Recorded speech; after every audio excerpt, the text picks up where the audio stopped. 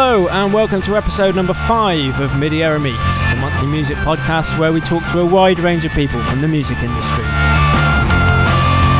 This month I'm speaking to Mylar Melodies, who's an all-round synth guru, particularly in the modular world, and if you've been on YouTube and you've seen any videos related to synthesizers, you'll know who this guy is.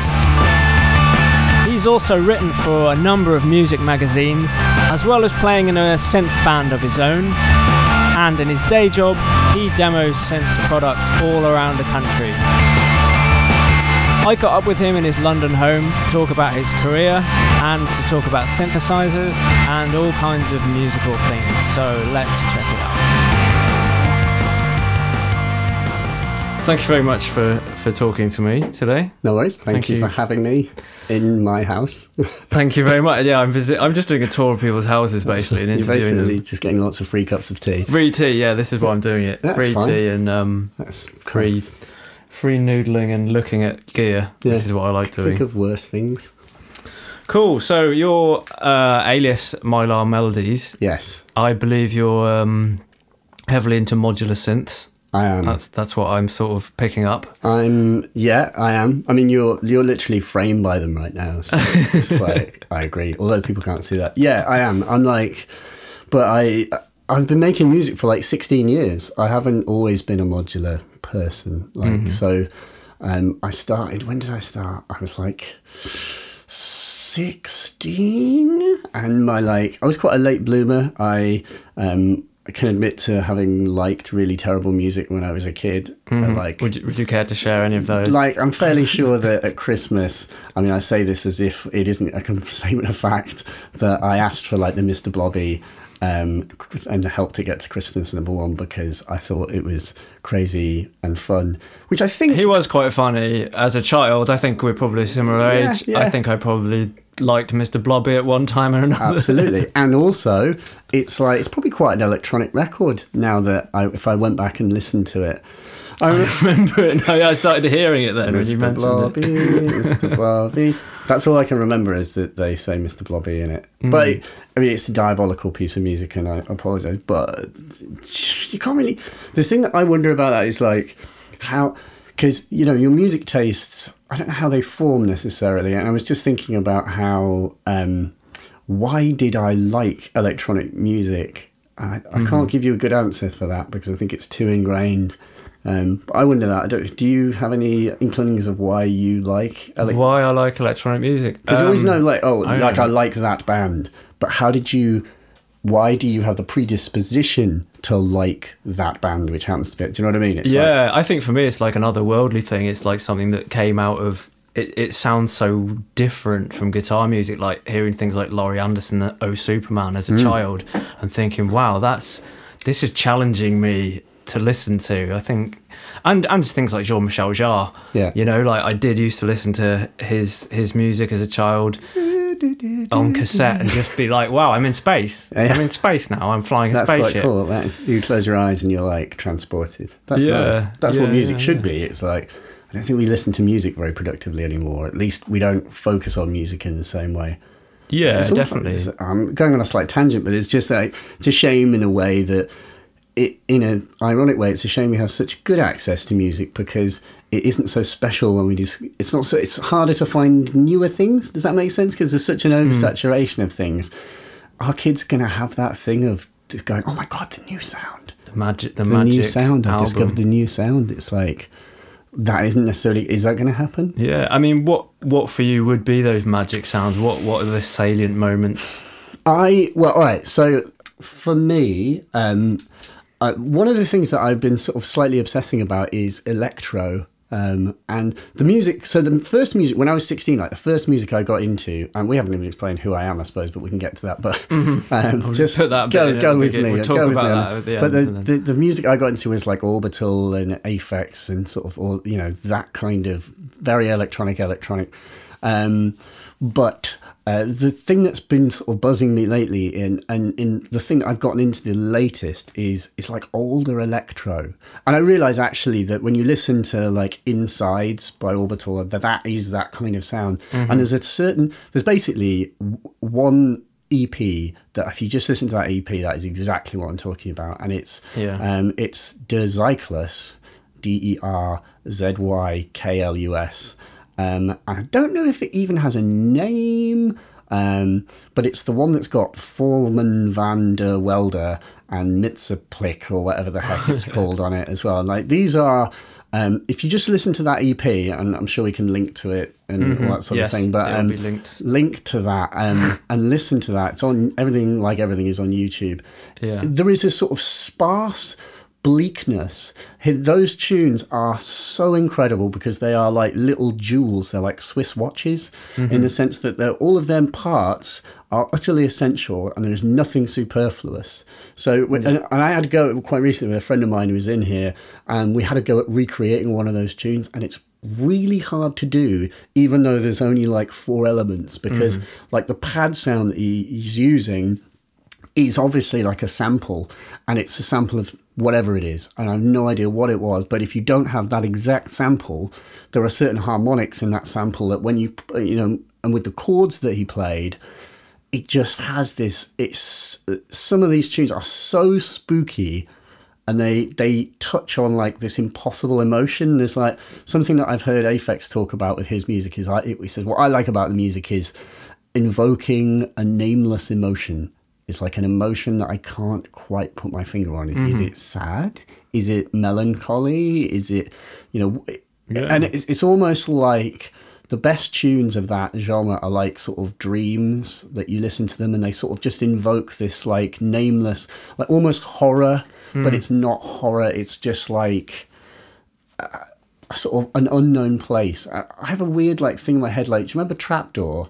Yeah. Yes, yeah, Plasticine. I love Trapdoor. Oh, it's brilliant. Yeah. But were you ever slightly weirded out by the place that it was set in? Like this, the way it was never named, you never knew where it was, and it was not necessarily on Earth. He was like a butler, wasn't he? So there was a voice that shouted down to him and was like, "Feed me." Yeah. It was like, and Burke's like this, like bumbling, charming. It's like a charming show, but I was always slightly. I enjoyed watching it, but I was always marginally disturbed because it is really weird. Yeah. Like, there's a lot of quite weird stuff happening. But what I'm trying to put my finger on is this unnamed sort of dread based on the setting, which was a place that was never explained and was probably meant to be another dimension. Yeah. And it's like that. And it's this idea of this unnamed, just trying to put your finger on this unnameable dread, which certain bits of art are good at, are capable of invoking, and definitely there are certain electro tunes that have kind of struck a chord with me where I'm like, I can't, like, this is so good, and this is taking me to a place I cannot explain, and I've experienced with some TV, but not a lot else. David Lynch films also kind of get you definitely. I know Charlotte Hatherley was talking about David Lynch recently, and she mentioned Lost Highway, which for me is like a great film because it really doesn't make sense. It's sort of about the human mind not remembering things properly and distorting memories, and different versions of events from different people are totally different. And I love that film because there's no closure in it, and you know that's the beauty in it. Like all good Lynch stuff, it's a mystery, and it's meant to remain a mystery, and you're not supposed to. There is not an answer. Yes, and David Lynch doesn't like you asking because there isn't one. That's like the salient thing I think you learn when you get older is like, wow, everyone's been looking for this answer for so long. The moment you find pieces, when you realise that there is not no answer. It's also nice to be like bamboozled, isn't it? Boring to be given all the answers. I don't want all the answers. I want to be like kept in. I think it's interesting because then you can have a debate. Yeah, you can't really have a debate when there's a right and a wrong answer. Finished. Like the end to a degree, but I want there to be no real answer necessarily, and then it's up to you to read what you want into it. Surely that's more gratifying. Yeah. And also, it annoys me that people that are annoyed by that, because then it's just like, why can there not be art that doesn't have an answer? It's like, why do you need an answer? Isn't it fun to just like, you know, I suppose it's akin to taking drugs and just sort of seeing, it's trying to, you know, you're only just trying to replicate the same kind of thing of just trying to like explore possibilities, spaces, and you know, explore your own mind. And it's like, if you're given the answers, you don't get that opportunity to be imaginative anymore. Yeah. Do you know what I mean? It's just Do you think then that that's maybe what's appealed to you about Modular? Because the unknown. making music in the DAW, you have this finite beginning and end in a track, don't you? And you know you've got this 5 minutes to fill, or the 6 minute, and you can see all the bar differences. God, yeah. I mean, like, to give a more like specific answer, like that Modular there, which is so we're looking at like my live. I've got like 2 cases which are all strung together as a live system, and that thing is a good example of it, because what you can do anything with a Modular pretty much, because there are so many. We're specifically talking about Eurorack Modular, that there are literally thousands of modules. There is just, you can do, anything. So the beauty of that is that, I mean, the bad thing about it is it's really hard to get started because no one knows what to buy because there's too many things to buy. But if you get your head around enough of it, you can build anything. And that literally, so you can design your dream music making machine. Yeah. And so that is the killer thing. And for me, you've got a much higher chance of achieving flow, that whole idea of like the flow state, i.e., I mean, that you can get that in a DAW, don't get me wrong, but a DAW, you've only got that one interaction point of the mouse and the keyboard, and I think you're limited. It's like it's the joke about programming like the JV1080 or something. It's like trying to paint a house through a letterbox. Is what they say it as. And I think it is a bit like that, trying to use a computer. But the key thing is that you absolutely could design a computer groovebox system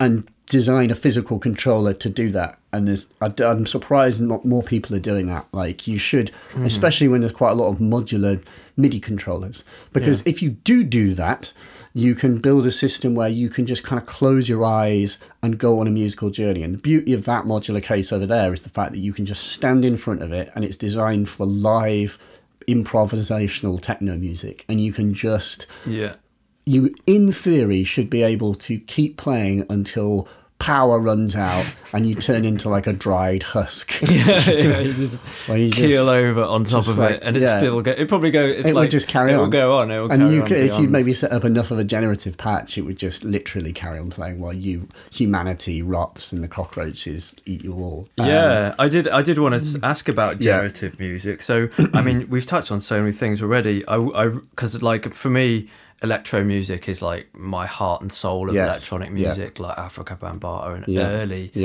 early electro stuff, when it's just an 808. I was like I was on Mixcloud and I was looking for like electro, and I think the world has a very different definition of what electro is, because like EDM, electro is like EDM. I'm like, this is not electro. I know, I'm the same. I'm such a purist. It's like, no, it has to be pre the 90s. And that's it should have a quadriverb and like a 2-operator FM pad in it. It's like, it's got to have these qualities. Exactly. And be bleak and have like, I did see a really good description where someone's like, deadpan delivery vocals. I'm like, yes, that is a hallmark of good electro. And cowbells. Cowbell, just like, and like, there's also like a lot of playfulness as well, especially on like, it's fun. It sounds fun. On that same EP, there are playful tunes mixed in with the bleakest, the brilliantest, bleakest ones, but they're all funky as well, because there's just that soul. There is a huge amount of soul and funk built into them. Like Bambaataa is like just pure soul and funk. So it's anything but human. It's not electronic. It's not machine-like, even though it is. It's like, it's such a brilliant marriage, because it's you're lensing like Afro funk through this like rigid Japanese technology, and it's like, but yet the human quality it does prevail. It's like, and that's the best thing. It's like, these are just tools.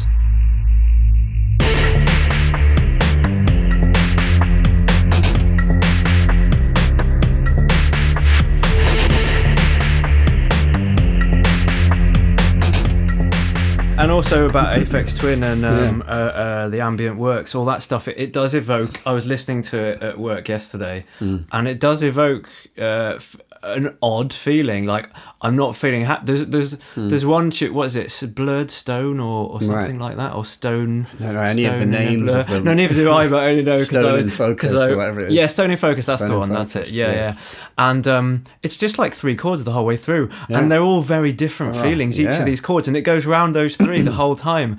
And the first chord's lovely, it's really warm and it sounds great, and you sort of get encapsulated by it, and the second one's like mysterious, but then the third one's like really cold and dark, but then so you like it's this weird circle that just occurs, and like which one is the first one and which one's the last one. Oh, that it definitely does evoke. Selected Ambient Works too, I mean, that is, to shout that out as well, is a really good example of that unnameable emotion thing. Like it's so good, like holy crap. There is some stuff on that where I'm just like, how did you even write this? Yeah. Like, how does a person even write this? Is that the one with Heliospan? Is that on the second No, one? I think that isn't that on the first one. Yeah. Oh, okay. So particularly, I mean, Select Ambient Works 1 is an excellent electro record as well. Like that is a very much in the vein of electro that we were talking about as well. It doesn't really get credited as an electro album, I don't think. But yeah, 2 is for Unnameable Emotions is pretty amazing. Yeah. And it's made with like. Also, another great thing as well to shout out about Selected Ambient Works 1. So I was talking, tweeting about it, and Zoe Blade, who does Transistor Sounds Labs, she was talking about how she's a big nerd about Aphex and was like kind of done a lot of research and knows this stuff. That basically nothing on that album is, or very little of it is probably analog. That like the drums are.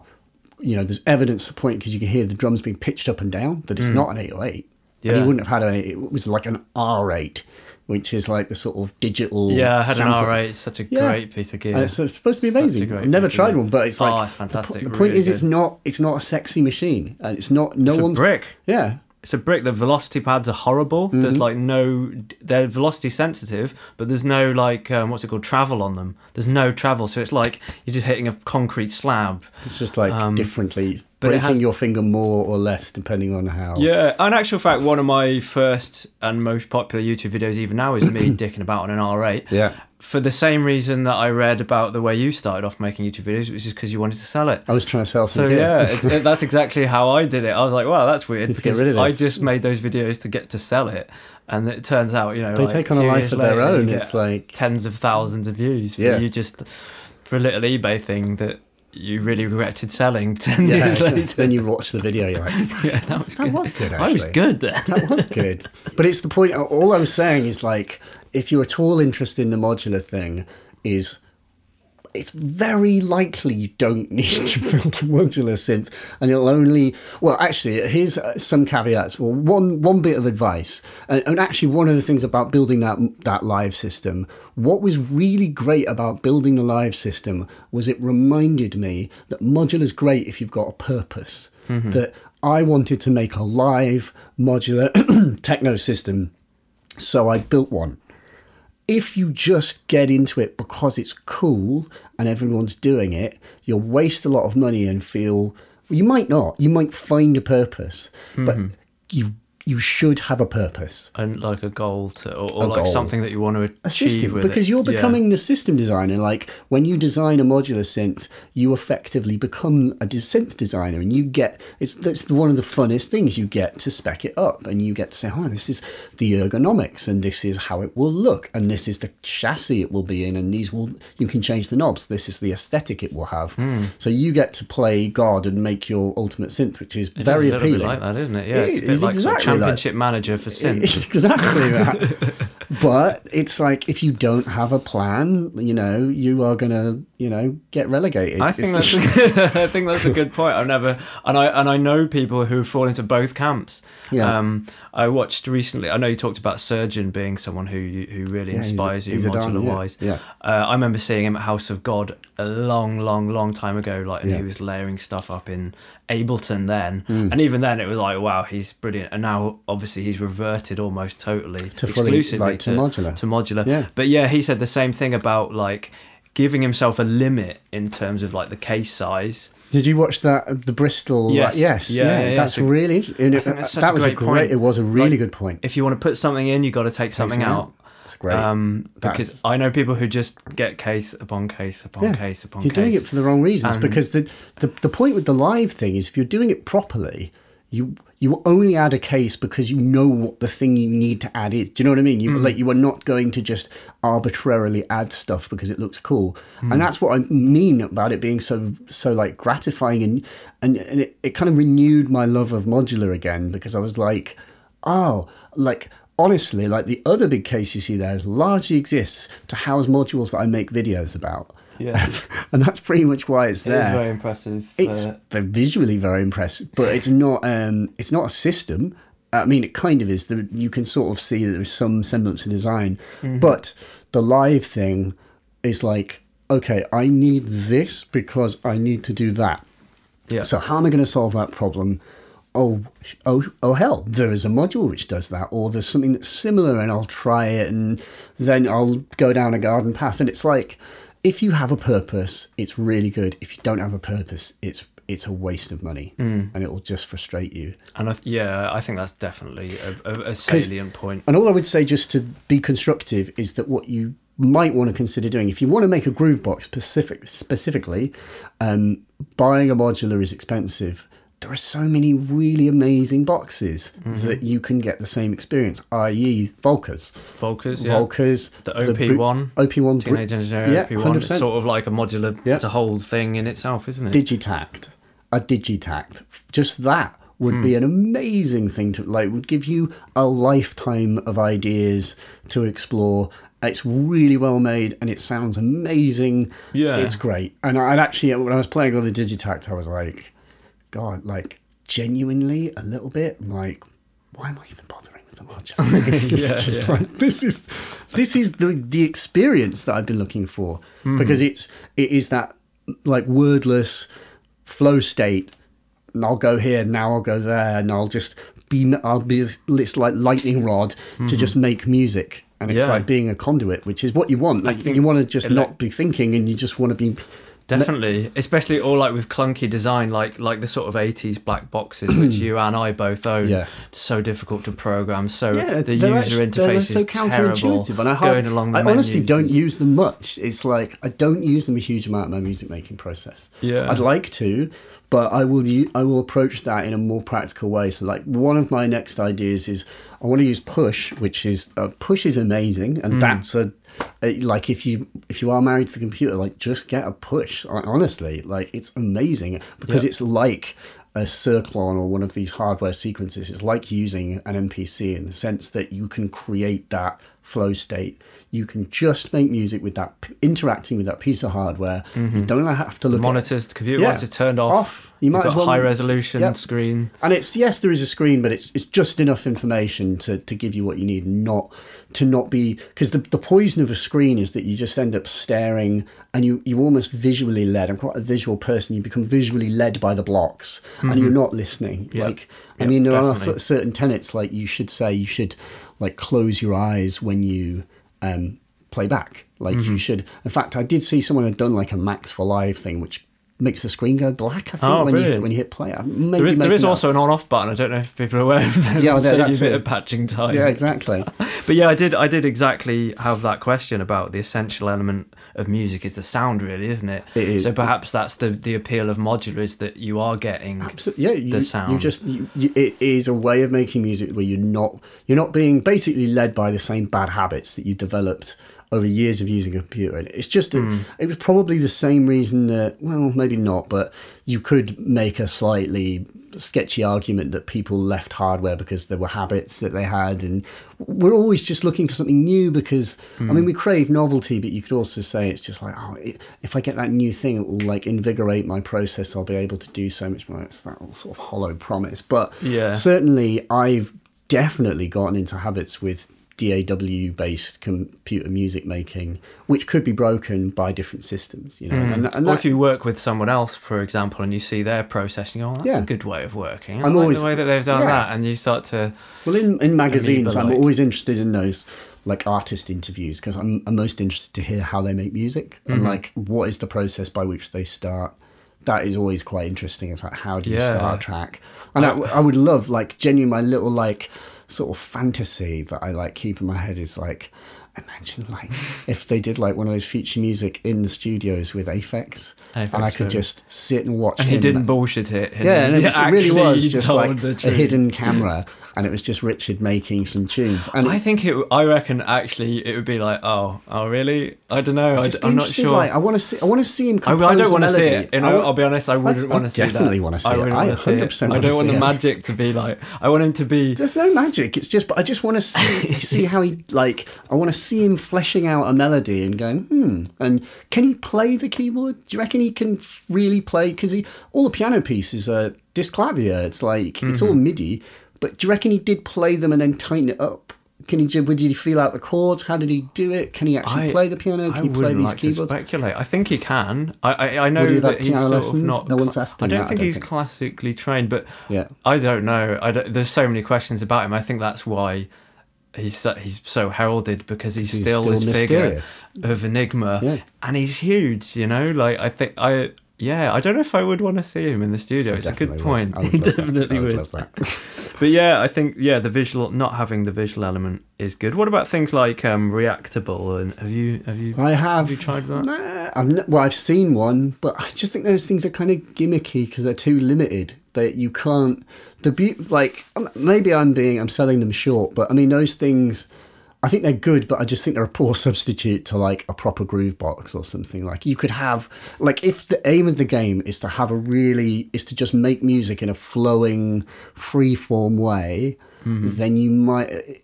It doesn't matter what you do it with. I think a Reactable is just not going to give you that. I think it's too limited. There's just basically basic melodies and maybe a sort of basic beat. You need more control than that. Yeah. But there is a point where you don't want to have too much control. Like there are like Eurorack modules that I resent for having too many controls. Like literally, and it's. They're like the black boxes of the 80s, aren't they? You just like give me. Well, it's like the DX7. If you like blow up in a DX7, it's got like 128 parameters that can be controlled. I have made a software editor for the DX7. I've got them all on How many screen. Is it then? Go on, I don't know.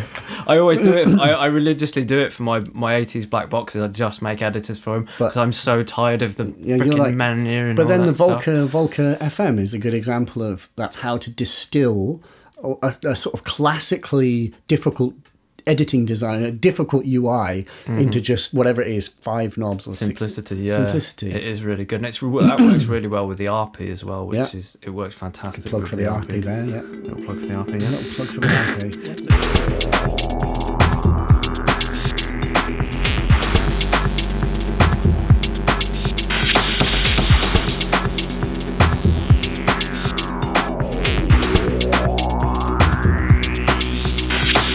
I wanted to ask you what would be the core elements for you, not necessarily like the ones that you like best or anything, but in a modular setup for you, what are the core elements that somebody would need to purchase in starting off? So is the question like how do you get started, or what is the most interesting stuff, or what would you require to have something that will make you beat a synth line and a bass line? What core elements would you need in a modular? To be honest, if you are thinking about getting an actual modular, you should you should get the synth bit, because to make a modular drum machine is a bit. There are some like integrated like drum modules, like the Little Drummer Boy, which is like a bunch of like sounds in one module, but I think it's just not a great sounding thing.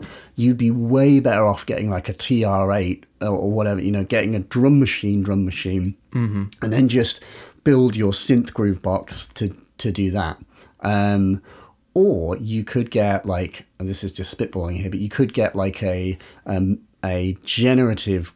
Basically, the drum sound should be in another box. Don't get a Eurorack one, but build a synth, because the synth voice stuff is it's the thing that most people I think get into Eurorack for, is building like a rad analog synth voice that you can mangle and push around. And you're just going to have a more gratifying time if you do that first, because to build a drum machine by nature involves having a lot of modules, and there's a lot of really good affordable drum modules.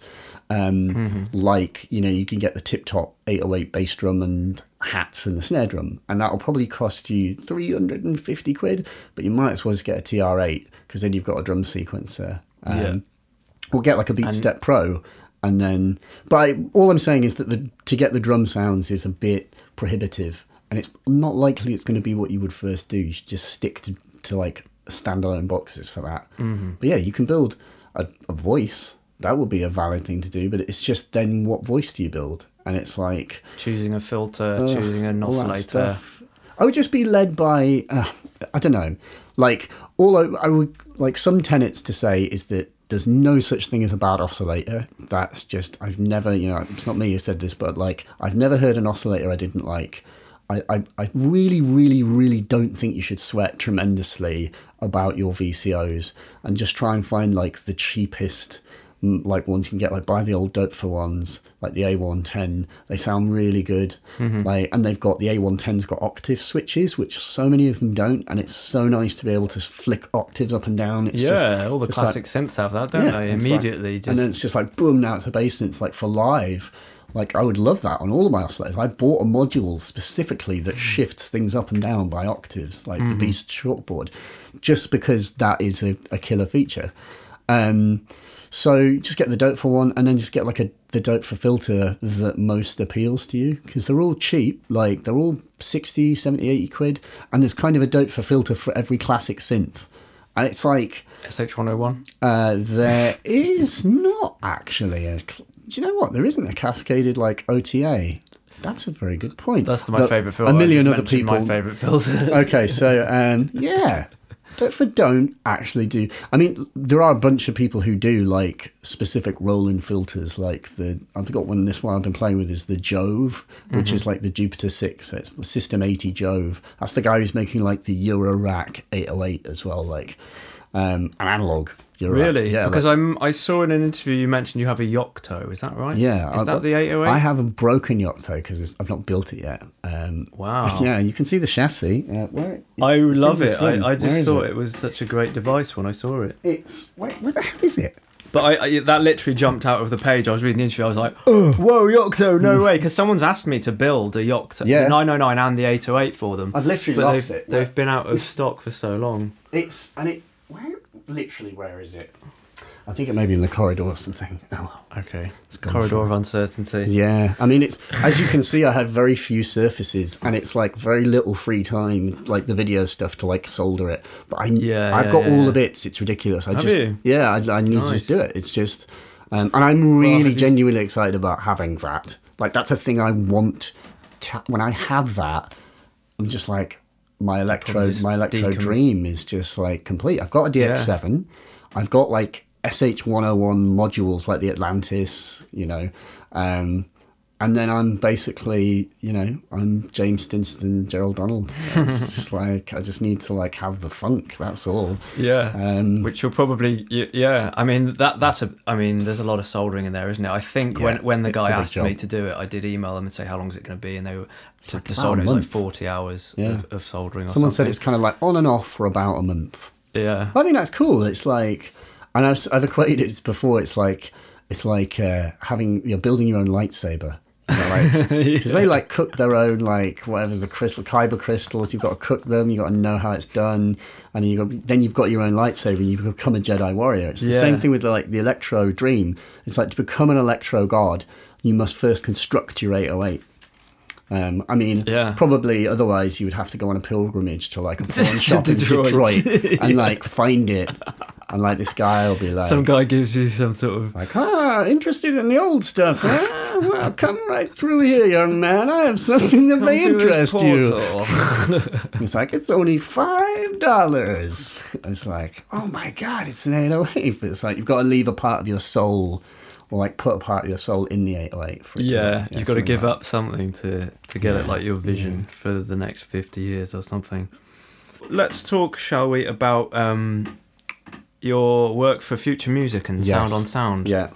Tell me a little bit about what you do for them. I've stopped doing it, but for a time I was just, initially I wrote a big ass article for Sound on Sound, which was actually like the front cover article for Sound on Sound in like April 2013. So it's I've been reading it. And it's like, that was like, when I saw that, I was like, oh my God, like, this is amazing. It is, yeah. Just it's a really good achievement. Yeah, it's like, I read sound, but to be honest, actually, the mag I read when I was just starting out, when I was 16 and getting into this stuff, was Future Music. Mm-hmm. So in a way, it was like more of a buzz to my 16-year-old self to like write. So for half a year or so, I was doing videos and like modular reviews for Future Music, and I also got to write an article, a little piece about the Juno 60 as well and stuff like that. So just doing a bit of writing just from knowing some of the people who write for it. But that was it was like there was a sense of like achievement unlocked when it's like you think when a little 16-year-old oik like learning about the Novation Nova and like putting together a shopping list of like synths and stuff and like studiously reading this stack of Future Musics that I had. It's like now I write for that. I have written words for that magazine. I made demos. I remember listening to those demo CDs and I'm like recording a module that I had to do a thing and like printing out like 8 mad things and just thinking, people are going to be listening to this. And like, I remember like people who know their shit. People who know their shit. Like, or just people who don't know their shit. Or people who are like, true, yeah, absolutely, both. people who are just like, who will be hearing this stuff, hopefully getting that kind of thing we were talking about where it's like, the kids hearing new sounds. It's like you hope that someone's going to hear it and be like, oh my God, like that thing's like, what the hell? Like I still remember listening to the Kawai K5000 demo that was on one of the Future Music CDs. And I can't remember what the sound was specifically, but I remember there was some sounds on that, like the little CD. I listened to that. I was like, oh my God, like that machine make some truly otherworldly sounds. Like that does not sound like anything else I've heard or anything else, full stop. And I'm pretty sure the K5000 is still well thought of as like a core. I think it's additive, isn't it? It's like I don't know. I don't know it. Because Kawai is like one of those brands that just it's never been sexy. Yeah. But they made some cool weird things like I had a K4R for a while, which was like a wavetable sort of synth, which was decent. I don't know why I got rid of that. I think there's a rule that like 1 in 5 people has to own one Kawai device at some point, and specifically talk about it when you go around, because I know everyone who's had one has been like, oh yeah, it's the K1. But no one's got one now, have they? Do you know, actually, also with the Kawai trip, one of the great like electro like spooky sounds, like LFO and LFO, yes. Like, put it on vinyl, yeah. That weird, like the opening chords, like the like that weird ethereal haunting sound. That's a Kawai K1R. Is it? And that's a preset. I was gonna say, is it or like the booting up sound. Or I heard like there is a link I can find for you where you can go, and it was like a demo record for the K1R, and there's one of the sounds on there. When you hit play, it plays not only the like sound that is on LFO, but the exact synth line as well. And I'm like, hang on, is that just like 4 wavetables with a bit of like spacing on the timing? And actually, when you hold a note, it literally plays those 4 notes in succession, which is to say, so that not only is it a preset, but even the melody was a preset. Do you know what I mean? Like the melody is baked into the sound. It does. I think that's a really satisfying moment when, as a synth enthusiast, you listen to a track and you go, boom, I know it. Boom, I know headshot, that one. got it. Or if you know, like, oh, that's a preset, and you go, oh, fuck, these are preset? Yeah. Really? What the fuck? Do you know, like, it's also like when you hear a sample and it's, like something that you've heard in an old hip-hop record or something, and then suddenly you're like, there's like Radio 2s on in the background and they're playing something, and then suddenly just like there's a breakdown for like 1.7 seconds, you just hear the sampling, like, oh my God, that's so-and-so, and you have this weird like deja vu sensation. You're like, I know that, but I only know that one bit. And you're like, oh, that's from that record. It's like, the best example of go on. Yeah, no, that's it. I can't think of any examples. The best example is there's a vinyl called British with a Dialect, or is it called English with a Dialect? It's a vinyl of regional accents all around the UK. That would be, I love that. And one of those is in Yorkshire, and it's a guy going, mashed potato. Mashed potato. Why don't you like mashed potato? Mashed potato. And I bought it from a charity shop, and I was listening to it, and I was going, oh my god, I recognise that. It's sort of mashed potato. And then a few years later it came back. Mashed potato. No way. Mashed potato. Yeah, it's English with a dialect, and I think I now own like 2 copies of that record, having seen it and gone. I just buy it every time I see it. Beat juggling with potato. Yeah, with different regional accents. Yeah, I would like that. I do a big fan of regional accents. Let me see. Do you have a record collection? Do you collect? I do not collect records. No. Let me see if I have 2 copies. I own one. I do own Amen Brother. I did buy that, and I've given it to my brother, who does have a record collection. My brother's like a DJ, I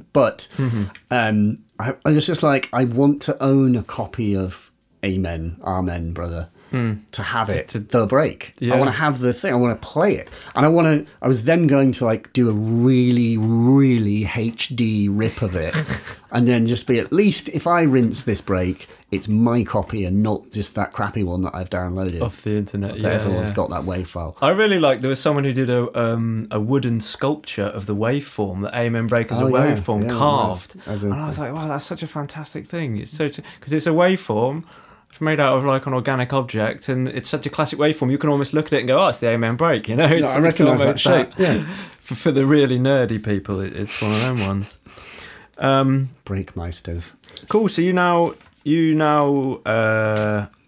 live in London. Fox. You see a little fox on the thing? Yeah. Well, that's the sign that I live in London. Is there's foxes literally at the window. Yeah. They're looking at. They're on up your gear. I think they might be sort of. Ooh, have a go on that. That makes some little foxy breaks. I do live in London, but I'm from Yorkshire originally. That's not. I sort of don't sound like it. I've got this kind of weird, slightly southern affected thing, but I think that's where I was talking about accents. It's just like accents. I'm going to try and sound more north. You can go back into it. I can go back into it. Like I don't. I'm going to Leeds now. I sound like Div Kid. But that's not my voice. I don't sound like that. And I've spent too long in London, and I've spent too long sat next to people who are from London. So it's sort of that like lilt you like take it on. But I think it's. I don't know if I blame partly like being into sound and things like that, because I can't help but absorb like someone's accent. Do you not have that? Like, do we not all have that to some degree? Absolutely, yeah. And like, it is a known thing that like part of rapport is assuming the other person's both body, like, you know, the way they're holding themselves, blinking patterns, and like speech cadence and stuff like that, you know. Definitely. That is a part of a conversation. It's like, you know, that's what we're doing right now. And it's like literally, but so therefore, if you do it long enough, you do, you know, like people who move to Australia, they pick up they're like going up at the end, like that whole thing. It's like, you can't help it. And then like, I know family friends who've moved to Canada and stuff, and they're already like, well, in fairness, they've been here a few years, but they're getting that lilt. You just can't help but suck it up, that whole like, but yeah, I think that's one. It's like a thing of being amiable a little bit as well, isn't it? It's being with people and adopting a little bit of what they do, in order to make them more comfortable. To America, like you would sort of say cell phone. Like I do say that. Like I was in America very recently. I was like, you say cell phone, because if you just say mobile phone. Although with that said, like, no, it's a mobile actually. I'm going to. We invented the language. I'd appreciate it if you spoke it. And you're going to speak it properly. Speak it proper. But you're doing it an injustice. Actually, it's not a couch. You don't want to be difficult, but I am going to correct you on that. Someone's got to. Yeah, like I did. It was funny. I was talking. I asked a question to an American who I asked him like a question about electronic music equipment that we were talking about, and the person just sort of stared at me for a moment. He said, "I'm really sorry." He was like in an American accent, which I'm not going to do, but he was like, "Do you ever get this thing like when people in another accent speak to you, like you're just compelled to answer in their accent?" But I was like, not really sure what you're talking about, mate. Like to that extent. But I think it was just, I think for Americans, the English accent is, I've been reading a bit about that. Like maybe that partly attributes my success on like YouTube and things. It's like this voice, like, hello, I'm English. I'm here to tell you about synthesizers. Exactly. Would you like to know about that? It's like... I lived in Brazil for a year as well, and they if they love it in America, then in Brazil they go wild for it. You know the video "Charlie Bit My Finger"? Yeah. I remember they'd just be like, "Oh, go on, just say Charlie bit my finger in your lovely British accents." They love it more. They in Brazil they love it. Yeah, they love the way we pronounce the T. You know, it's very formal and articulated. How do they pronounce T's in Brazil? Well, if they were speaking in English, they'd just use an American accent. They'd say butter. Whereas I'm there going, butter. Could you pass the butter, please? Butter. Whoa, love his accent. You sound like we're in Hogwarts. Butter. But there's a really good episode of Curb Your Enthusiasm. I don't know if you've ever seen that. Oh, okay. Where Shaquille O'Neal, for some reason, is pronouncing the word butter in English, and there's no explanation why. He's American, but he's pronouncing it with a T, and butter. It's just a brilliant detail. Butter.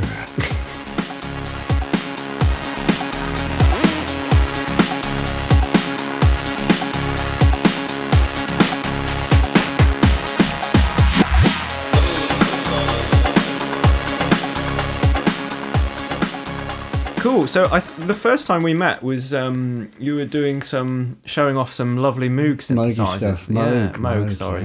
Right. The Americans will be very upset. Yeah. No. Yes, I was. Yeah. That's like day job stuff, like showing off. But yeah, it was. We were there with James Wiltshire talking about synths, showing people synths. It's fun doing the whole doing it face to face is also very fun and gratifying. To go on a slight tangent, which doesn't really, although hopefully that's what you're up for. But I did a show in Yorkshire, actually very close to my parents' house, but at this Deer Shed Festival, which was brilliant actually, because it was basically the guys from Deer Shed. It's like a family festival up in Baldersby, up in Yorkshire, North Yorkshire, and. They basically because of the videos, wanted me to come and talk about modular synths to kids. So it's a super family-friendly festival. It's like literally pretty much exclusively families and their kids. So like anywhere from, babies to sort of 10-year-old, 15-year-olds, thereabouts. And it was really, it was incredibly fun to show kids how to use a modular synth in a way. I've done 4-day shows showing adults how to use modular synths. I don't want to be mean about adults, but I'm just going to go out and say it was really nice to show kids how no one is more up for it and buzzed and has the faces light up and they're just kind of up for trying things. And it's just that innocence. And it's new. I don't know. It's just way more gratifying. I was I actually really enjoyed it. I was I feel really glad. I'm really glad that I did this because it was get paid to stand there and be there a whole day. But I was this was great. It was so much fun. Yeah, because also they're very responsive. So you can feel, you show them how to do something, like you say, their eyes light up. Yeah, and then they take that further and they start to try and experiment that. So there's no inhibitions. Whereas with an adult, they're I don't want to look like an idiot. It's when I say to the adults would absolutely engage you and were interested in the system as well, and were chatting, and there were a bunch of adults that I showed it to, but definitely the kids are more up for it. And also, I think probably partly also, I just harbour this secret joy. I hope that kid might get into electronic music just because of this little seed. And I would do this. I developed this routine where I was all right, we'll start off with the circadian rhythms. I'll teach you how to put in a bass drum, and you're putting in a brutally hard kick. And it's just Gabba kick drum. And it's seriously kills. It's not a sort of poopy little Cubase PSR keyboard. Yeah. And then it's then put in some hi-hats. We put in a hi-hat pattern. Then I'll teach you how to use the branches so that we can do some generative stuff and have the hats. Did you hear how the hats will only go to one place if it's all the way counterclockwise, and if you put it fully clockwise, then it goes to a different place? I'm I can do that. So you don't have to do as much. Now let's get a synth line going, and they're brow, brow, brow, brow, brow.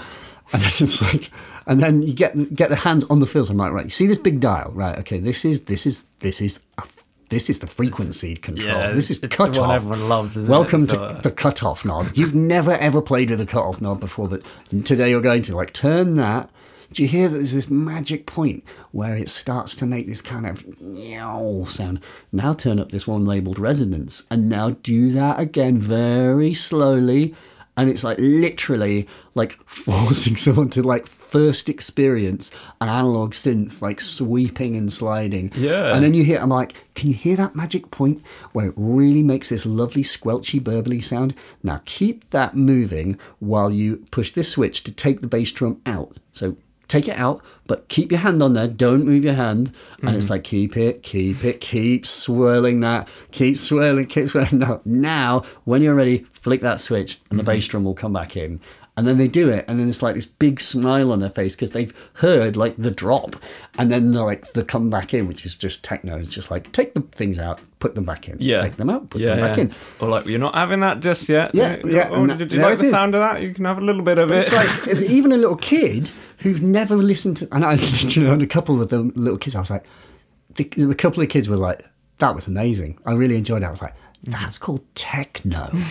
Write that down now. Techno. You like big capital letters. You like Underline techno. So I just want that kid to go back into their school on like Monday and be like, I'm into techno music. Like, damn right you are. Yeah. Damn right, kid. I don't like Miley Cyrus. Miley fucking Cyrus. Yeah. I like techno music. Like, good on you. Yeah, that was really gratifying because, like, I worked in community music for a long time as well, and like, it's so much fun working with kids. And we'd work with NEET children who are not in education, employment, so it was pretty tough in South Wales doing that. But what I did was I made Max MSP patch with a PlayStation controller. Nice. So they could control like Reason. With the PlayStation controller, like the beats and the synth lines and the arpeggios and stuff, and that was such a great access for them to get into electronic music. You know, they'd start off the session going, "Oh, we're going to make music, we're going to do some rapping." But the moment you showed them a PlayStation controller and the connection to the making music, their face lit up, and it's so much also fun. That's what I was getting at before with making a groove box, is especially with like Max MSP or Pure Data. Although those things are probably not easy to get started with, or they're not. The scope to build a like jamming system, if you can do it with a PlayStation controller, you don't need much. And also, like the things that I'm doing on the Modular, I don't have that many immediate controls. I reckon you could totally build like an amazing groove box that was like software controlled. But it's basically, I'm just describing the push. There is a really early video of mine, maybe it's 8 or 9 years old, where I made a thing called the midierror groove box, and it was wicked. It was really, really good. Loads of bit crushing and sequencey things and a routing matrix. And I often think I should go back to it. It's like Tim Exile's like Flow Machine. Flow Machine is a really good example of that. It's just like an amazing groove box where it's just a couple of shitty Behringer controllers, and he's turned it into the most gratifying.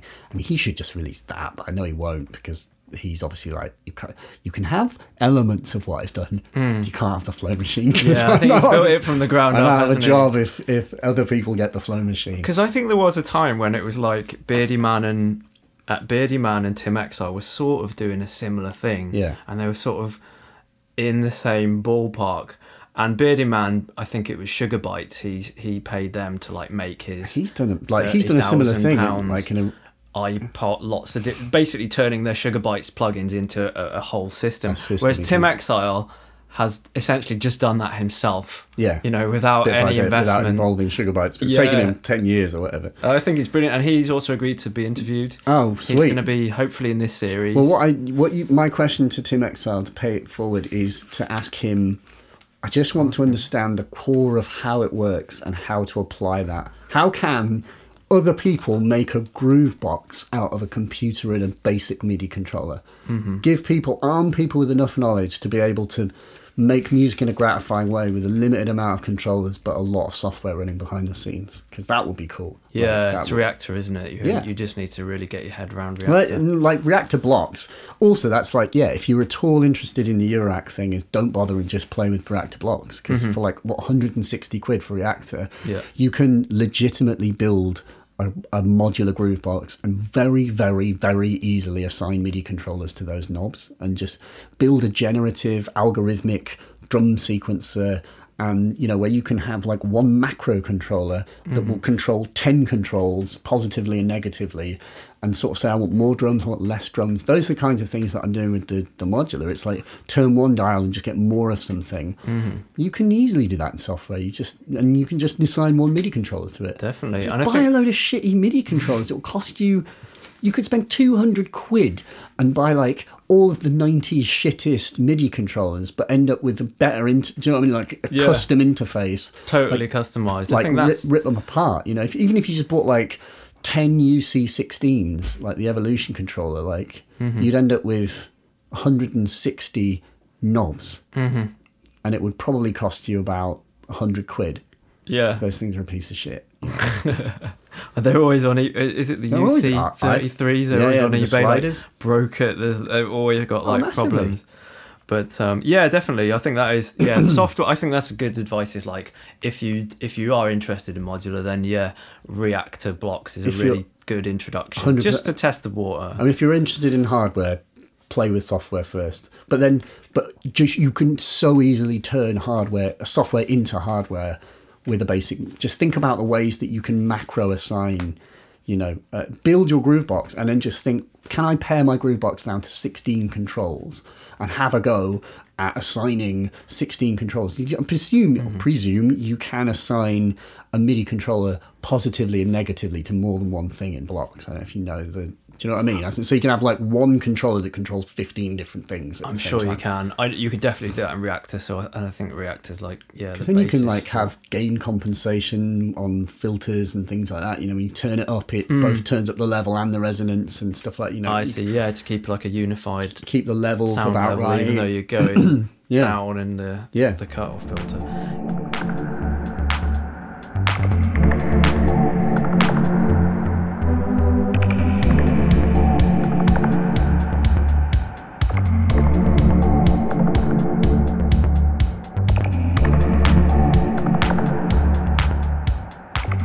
So you mentioned about having a hearing problem. Yes.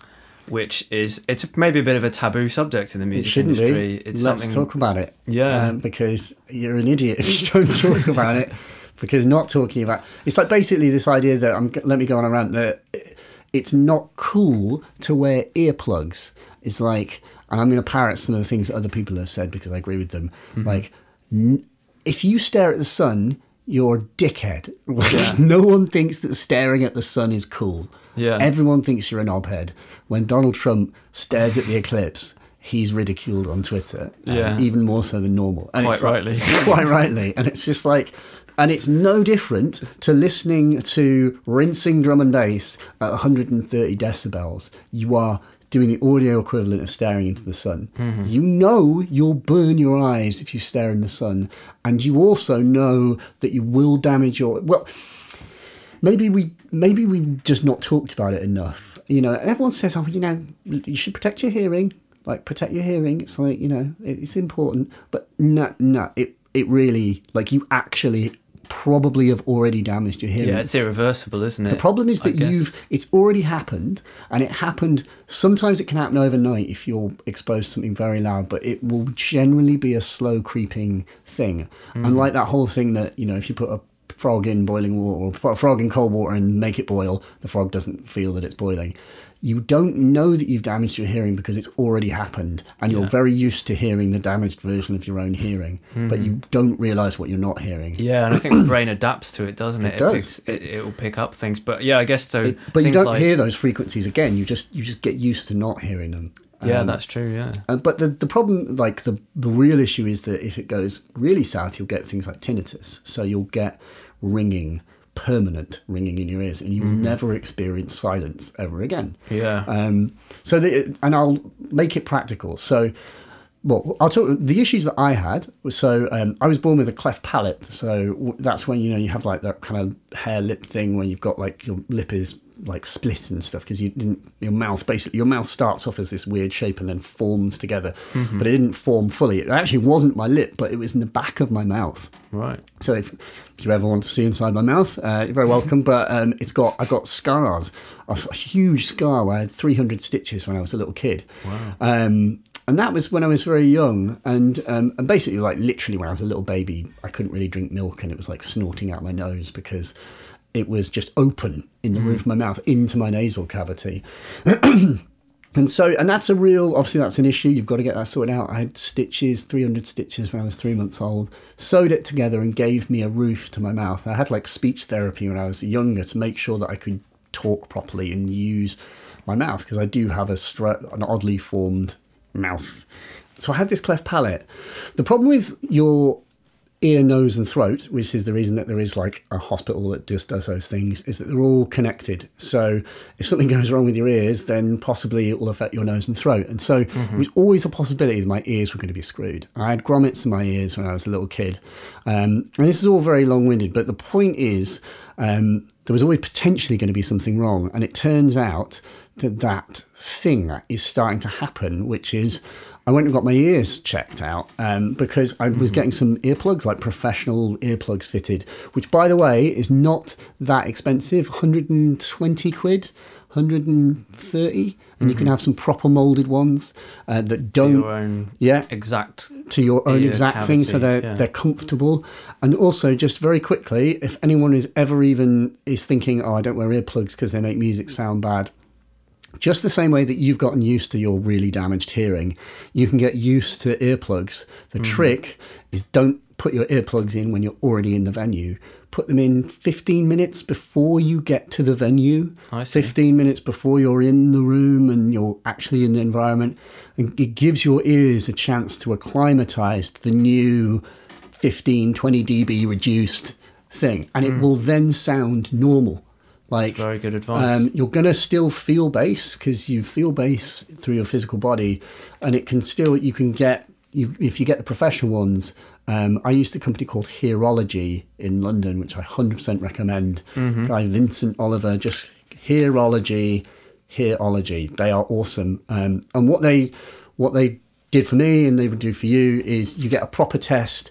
They check all of the issues with your hearing. They give you a readout showing you where the damage, if there is damage, what has occurred. And then they do these fitted things. They do like 3D scanning. And I basically almost become like a shill for them because I believe very strongly that you will too. If you go for that test and you see a big notch in 4 to 8K like I've got, that is from wearing headphones and from like gigs, other like prolonged exposure. The danger is that it can happen as well without it being necessarily a big loud thing. Here's the I'm trying to think of a way of putting this that isn't really boring but it's really important. My other problem was that because of my ear, nose and throat, my eardrums are always being pulled in all the time. And I thought, but if your eardrums are being pulled under tension because there's like a negative like vacuum in my nose, in my inner ear, I was thinking, that would probably just like affect high frequency. It will make it harder to hear high frequency, but it doesn't. It makes it harder to hear bass because your eardrums need to move the widest amount to perceive bass. And it turned out I had this slightly horrifying moment when he said that, and then I was like, what? And then I went home and I was listening. I basically got up Ableton, I got EQ8 out, and I was playing. I could see all the frequency bands, and I did a high pass and was sweeping a really peaky high pass bass thing around between 0 to 120 to 250 hertz, and I couldn't hear the thing changing. I was like, you are fucking kidding me. Like, and I'd masked it to myself because I'd been like, I would play music in a big venue, you feel the bass as much as you hear the bass. Definitely. So it masks that. It's a combination of the two. And so I just had this moment, I was like, you're fucking kidding me. I can't hear bass. And I was like always counting on that being the one thing I would still be able to hear when I became an old person. But what's going to happen is I'm going to bandpass. And I'm going to get more bandpassed as life goes on. And I'm just going to end up hearing this fucking narrow telephone. Like the world's just going to sound like a fucking telephone to me, which is shit. There is. I've just remembered there's a film, isn't there, called All Gone Pete Tong, which is about a huge DJ in Ibiza losing his hearing. Yeah. And at one point he uses subwoofers on each foot to mix the two records together. Well, so this is the other thing, is like a device that I thought was a gimmick when I first heard it, or tried it, was the Sub Pack. which I've got. There's one over there. And that's because what the sub pack lets you do is it physically creates the sensation of bass on your back from like 0 to 150 hertz. And that thing, and it is, in fairness, really fun as well, because it turns headphone music making into like a visceral experience, because you're like, I can actually feel the 808 kick drum.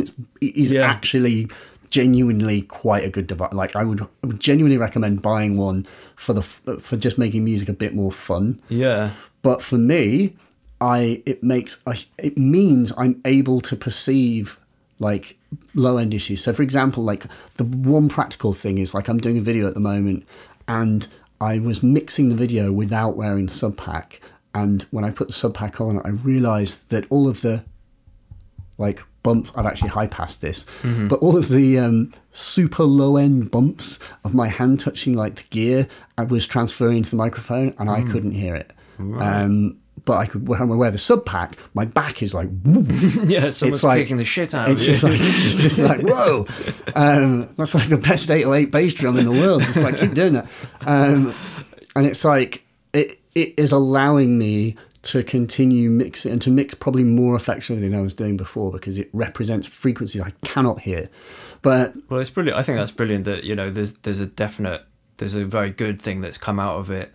And I think also as a cautionary tale for other people, especially people with children, you know, when they're not aware of like looking after their children's hearing when it's forming. Oh, yeah. Well, the funny thing with that, the irony is that I see at festivals, you know, like, you know, Deershed and other festivals I've been to like this year, I see more parents putting headphones on their kids than ever, but I don't see the parents wearing earplugs themselves. I'm like, like, think about what you're doing. Like, it's a problem for your kids, but it's not a problem for you. And the real issue, the thing to communicate to anyone listening to this, is not about my bass issue, because that's not a problem you're going to have. But you will get the notch. So I've got a notch at 4 to 8K, which is about 20 dB, or maybe not that bad. It's like 15 dB down. And that is from headphone use and it's so like when you're making music, it's like a slow thing. You just crank the headphone a bit, you crank the headphone a bit more. We've all done it over the space of an evening. It's 2 a.m. and you take your headphones off, put them down, blasting. Come back into the room, and you can hear it almost as loud as it's on the... It's because, like, as you listen to music, your ears basically compress. They, like, close up to protect themselves. So that's why you're turning it up, is because you're overcompensating. And you're doing it bit by bit. Now, what the thing that you need to be aware of is, like, how much is too much? And basically the rule is 85 dBA for 8 hours will cause damage. And like, how loud is 85 decibel A-weighted? Loud, it's not that loud. The best rule of thumb to work out if something is about 85 is, do you need to raise your voice to be heard by someone else?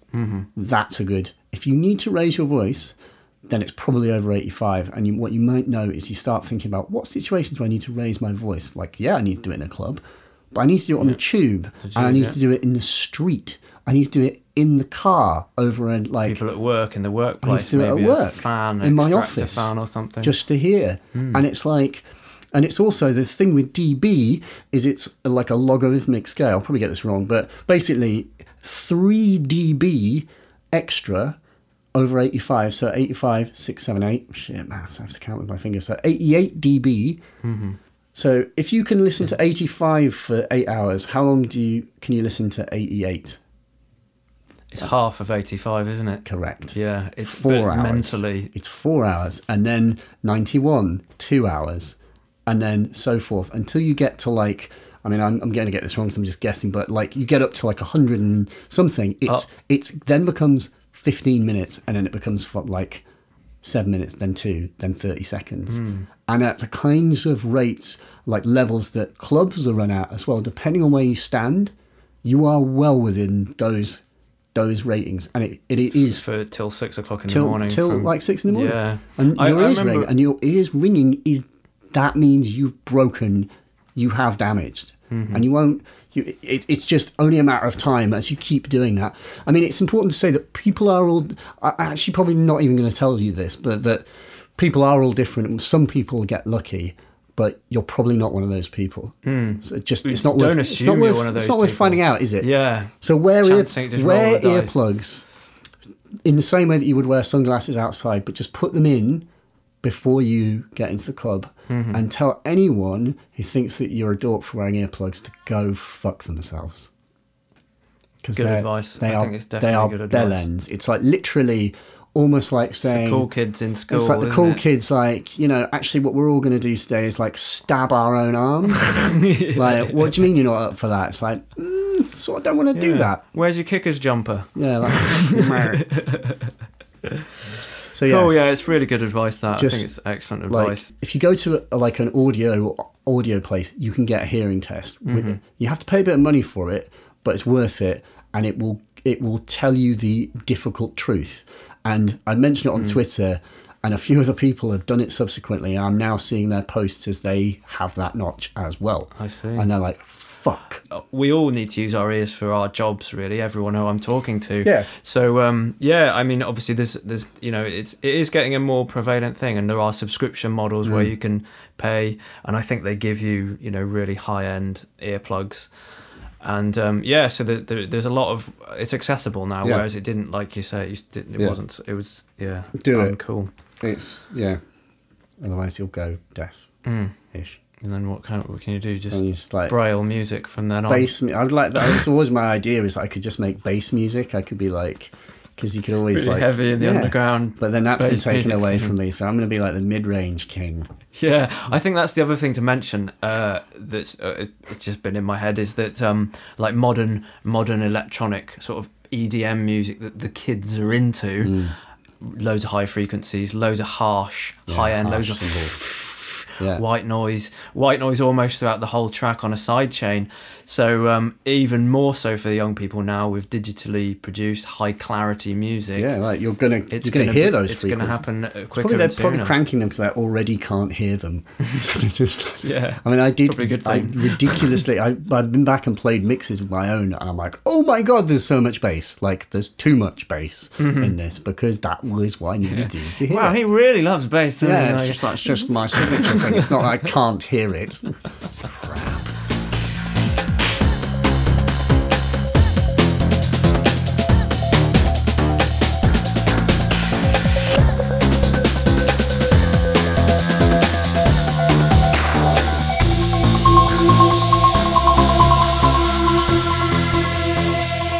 Yeah, so you're doing. I mean, we all have different ways of like making money from music now. Obviously, it's not like the 90s anymore. Yeah. So you have a thing called Patreon, which I'm sure everybody realizes is like a subscription model where people fund your content explorations. Content funding. Yeah. So what's behind that? What do you give to people? So it's like a kind of big digital tip jar, so that people who like your stuff can give you money. Strangers on the internet can just send you money. And actually, interestingly, predominantly a lot of them are American as well. It's like where there is a tipping culture, it's like, I'll send you some money. And so it's a way of like monetizing, you know, a YouTube channel or something like that. And it's interesting because it really, like if you have a look at it, I'm currently up to like $800, nearly $900 a month on it. And it's like, given how niche like my channel is, that's quite a lot of money. And to make that from advertising, I'd need to be like blowing shit up in slow motion, doing something involving cats on a more regular basis. Something with a microwave. Like putting synths in microwaves. Just something. I'd be like, hey guys. I mean, I basically do that anyway. Like, I need to be like one of those people. Yeah. But it's like, it allows niche content makers to have like a legitimate source of income, which definitely helps. It massively helps. And it's like, it's really expensive. And it's just like, I have had times when I'm like third night in the row of just working 5 solid hours making a video.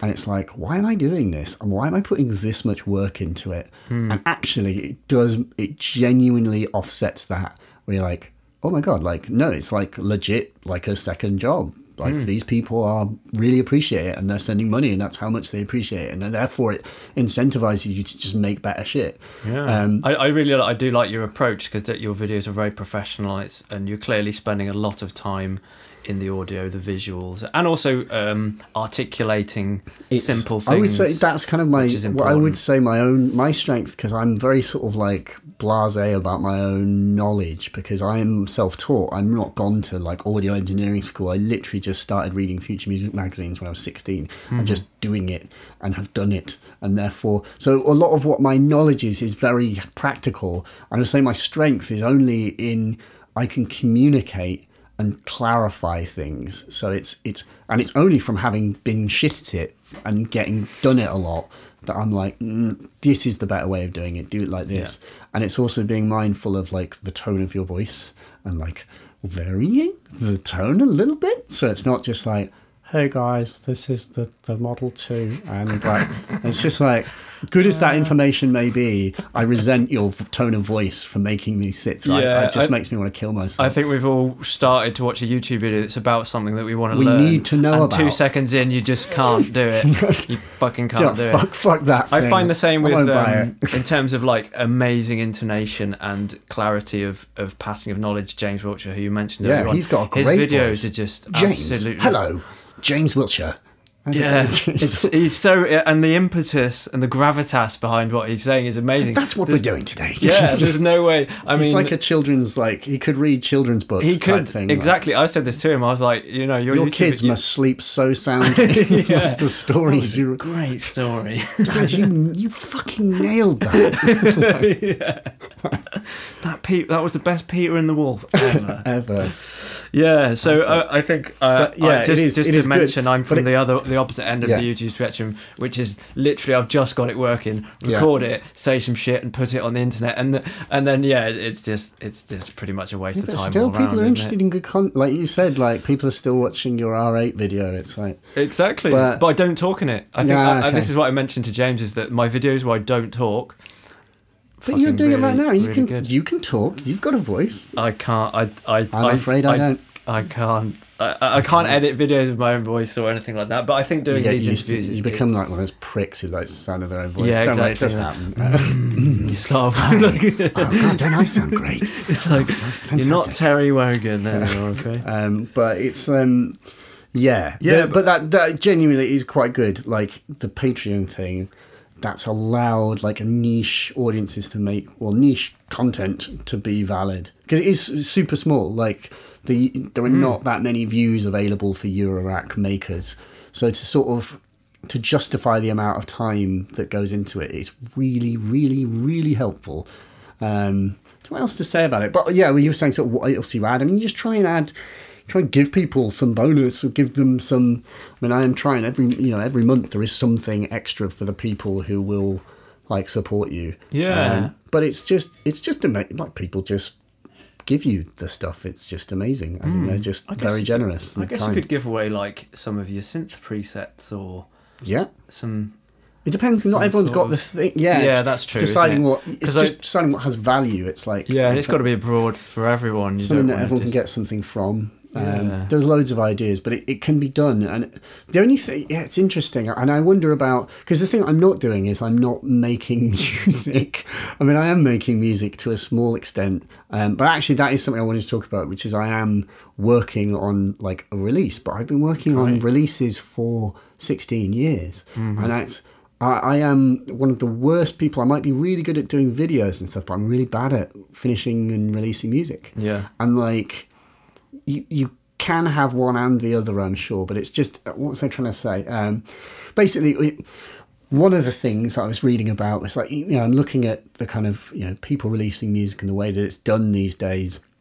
And you think, if I release, people like my videos, but if I release music, at least I can piggyback on the success of my videos to say that I've almost got a platform from the inside out. And it's interesting. I think it may be interesting to people to hear that. I have had comments where people have like, I'd really like to hear your tunes, because I am effectively making music in the videos. But the weird thing about that, isn't it? I read a comment which kind of struck me, where someone said, it's really hard to become a successful musician in the 21st century if you're not already a personality. Like, what do you do if it's just the music? Like, can you be that good that you'll become a star just from music alone, or do you have to effectively be like a bit like Prince and be also the kind of the personality, the person, and almost have something else? Because it's this onus on everyone has to be like their own marketing department, in order to have a successful release. Exactly. And how are you going to get noticed? Yeah, and in a certain way, everyone is their own PR company anyway. With things like Facebook and social media, you are sort of regulating on what's going to work and what isn't going to work. But Cheryl Panero, who I interviewed first, that was in the first podcast, she said that every time she goes on stage, she knows it's a performance. It's not. She's not just playing bass and just filling the bass. She makes sure that when she's playing live, it's a performance, so it's a spectacle. And I think that's now something that's integral. But you've got to do it, otherwise how are you going to get noticed in this sea of other people doing the same thing? I think for me, I think the best thing to do is do your thing, and if it's what people end up liking, then that's perfect. You do have to. Don't definitely have to just make music to please yourself. There's no other person you should please. And it's like, the more you please yourself, the more it will also be. Like, I always find it weird when people say that a musician's music is indulgent. I'm like, that's just a bizarre thing to say. Like, of course it's indulgent. They're indulging their own musical fantasies. Explorations. That's literally what them being a musician is all about. And if you don't allow them to do that, then they're just like a library musician. That doesn't make any sense. What's the other end of indulgent is just bland, isn't it? Yeah. So you want to be somewhere in between. You don't want to be on the bland side. You want to. Or just like the other end is like, love me, won't you love me? Why don't you love me? It's just like, I thought you'd love this. It's like no one wants. Like the riser. I've got to put a riser in, and I've got white noise. Yeah, come on. All the things you said you liked them. Like no one wants to see that. Give me indulgent any day. That's fine. Yeah. Cool. And just one last thing, just to tie it up with. I think I don't know. For me, like the modular thing and a few of the things we've talked about like you're making music video, YouTube videos, and getting to where you are. It's like trial and error, isn't it? Yeah. I think that's one thing that modular's all about. It is just doing it a lot. Will that go in there? No, and it won't, or it will. It's like the only like. I don't know what's the best thing to leave people with. It's just like it is like making electronic music in whatever form you choose to do it is basically like one of the best hobbies, I think. Just because it's something like wanking that you can do alone, and it's great. It's always great. No, just making sure the tone we end with the lowest tone. We're all a bunch of complete wankers. Don't you pretend otherwise. We all know that. It's like the best hobby because you can do it on your own in a room. Like many other great. Yeah, we are talking about music. And it's amazing. It's like you can, and also it's this thing that you can make. There's something I said before, like you can make something bigger than yourself. Which is like a really weird phrasing where it's just like, it always amazed me when you play back a piece of music that you've made. You're like, wow, this is like a proper piece of music that I would listen to someone else make, but I made it. Yeah. And I make it? And it's very gratifying because that can happen very quickly, and you can do that within a space of 2 hours. You can sit down and there's nothing, and at the end of 2 hours, you've got this experience that you've created. And you can make that easier or harder for yourself. But if you just like enjoy that process, it's the best thing ever. It's like just keep doing it, but only do it to please yourself. Definitely. Like you shouldn't. I mean, it's a very easy thing to say because we all are harboring desires to become famous and loved and all of these things. But ultimately, it just is a very gratifying hobby because it's something like. It's like filmmaking, but to make a film is a lot more work. Yeah. To write a play and put it on is a lot more work, and it requires a lot more people. Whereas making music is one of the kind of few hobbies that you can achieve a lot as just one person. Like, you can be a writer and a poet, but poets probably is a writer a lot bigger. Whereas making music's a pretty good hack. It's like somewhere in the middle. It's like just easy enough that anyone can do it. Yeah. And it's something everyone loves. So you've got an audience. And it's a very gratifying thing to do. And it doesn't matter how you do it, just do it. Don't stop talking about doing it. Stop thinking about what gear you use. because it really doesn't matter. It's like, it really doesn't matter. Like, it really doesn't. And it will genuinely only distract you to just buy loads of analog shit. It will just take your eye off the prize. Yeah. Unless you're doing it with a very, very, very clear system. Like, I want to have that, and that. And I'll use those 3 things to make this EP that I'm calling the that, and that EP.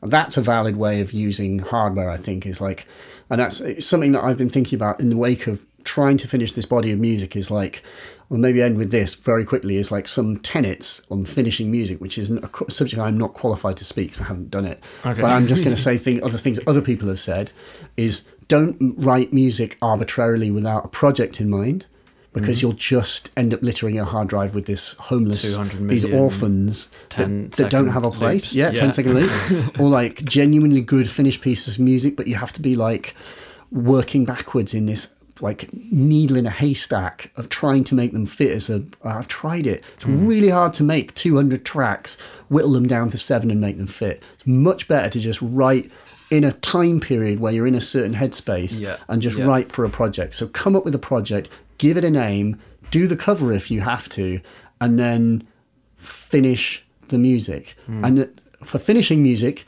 the whole adage is that the work expands to fill the time available. That one? It's true. And if you don't have a deadline, the work will expand infinitely. Forever. Yeah, exactly. So give yourself a deadline. Yeah. But here's the trick to having a deadline is it can't be just Tuesday, I'll finish it.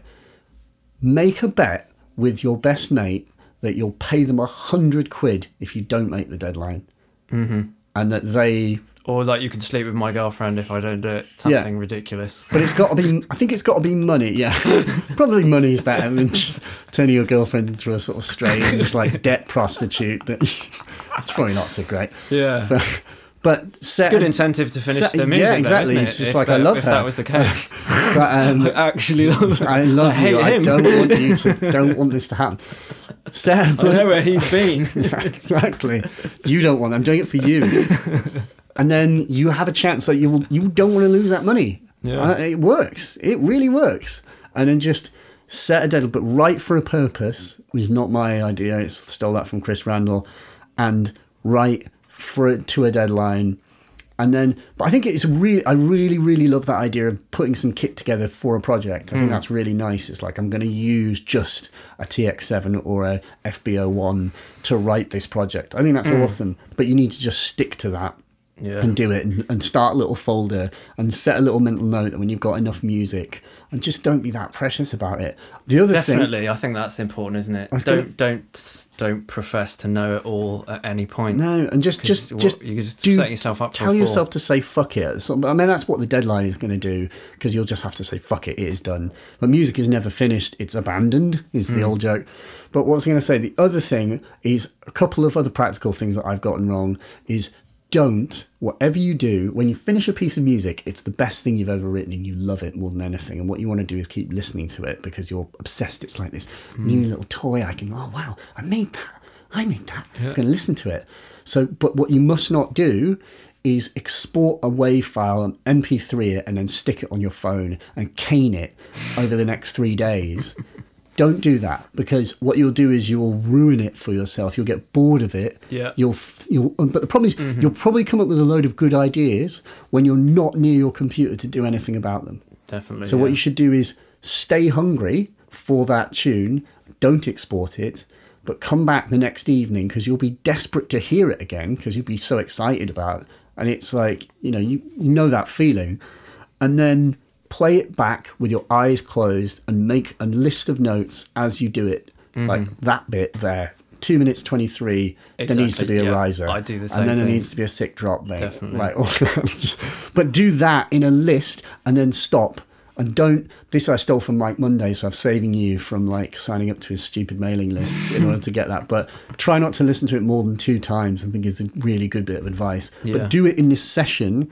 And don't do it when you're in front of the computer and you can actually do something about the tune, and actually make those changes. Yeah. And then listen through. Another bit of advice that I got from a guy who was in Wire, band Wire. It's like punk band. Colin Newman's the lead Colin singer. Newman, yeah. He was at Holy Fuck yesterday. Yeah, it was Colin. I interviewed Colin Newman, and he said he listens to music when he does takes. He doesn't do them as loops. He does a full take from start to finish. So he'll play an element completely from start to finish, so it's a full performance with the natural flow that happens. Yeah. And what he doesn't do is he doesn't loop sections ad infinitum, because it's really blinding when you do that as well. It like blinds yourself to the wider context of the tune. Especially if you get used to doing it for all of your tunes. Because you can almost make any loop work. Even if it's shit, it will sound good if you loop it. That's techno in a nutshell. Yeah, That's how my live modular works, is that I can just loop infinitely, and it'll always sound good if you repeat something. I think, that's what Surgeon said, wasn't it? If you do something once, it's a mistake. If you do it 4 times, it's a phrase. I love that. Because I was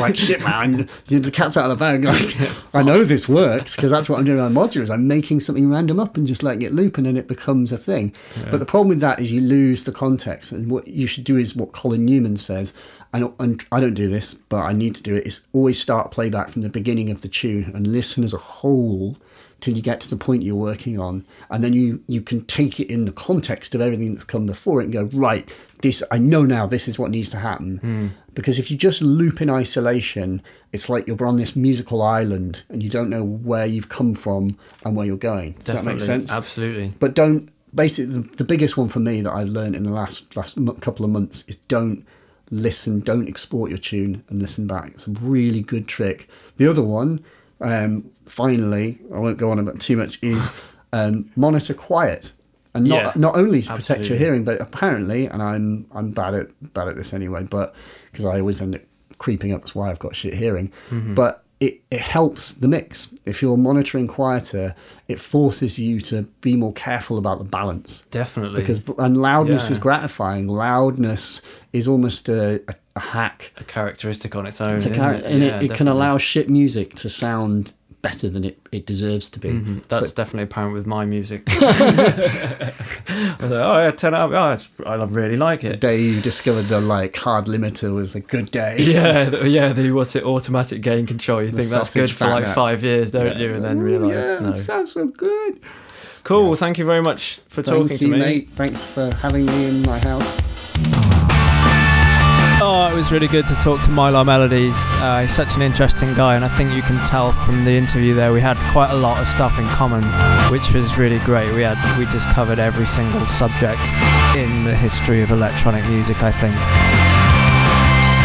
Okay, next month I'm going to be talking to someone who is retailing synthesizer products, DIY kits, and all kinds of Eurorack items. So tune in next month. It should be out at the beginning of April. I am midierror. This is midierror Meets. Thank you very much for listening. I'll see you again soon.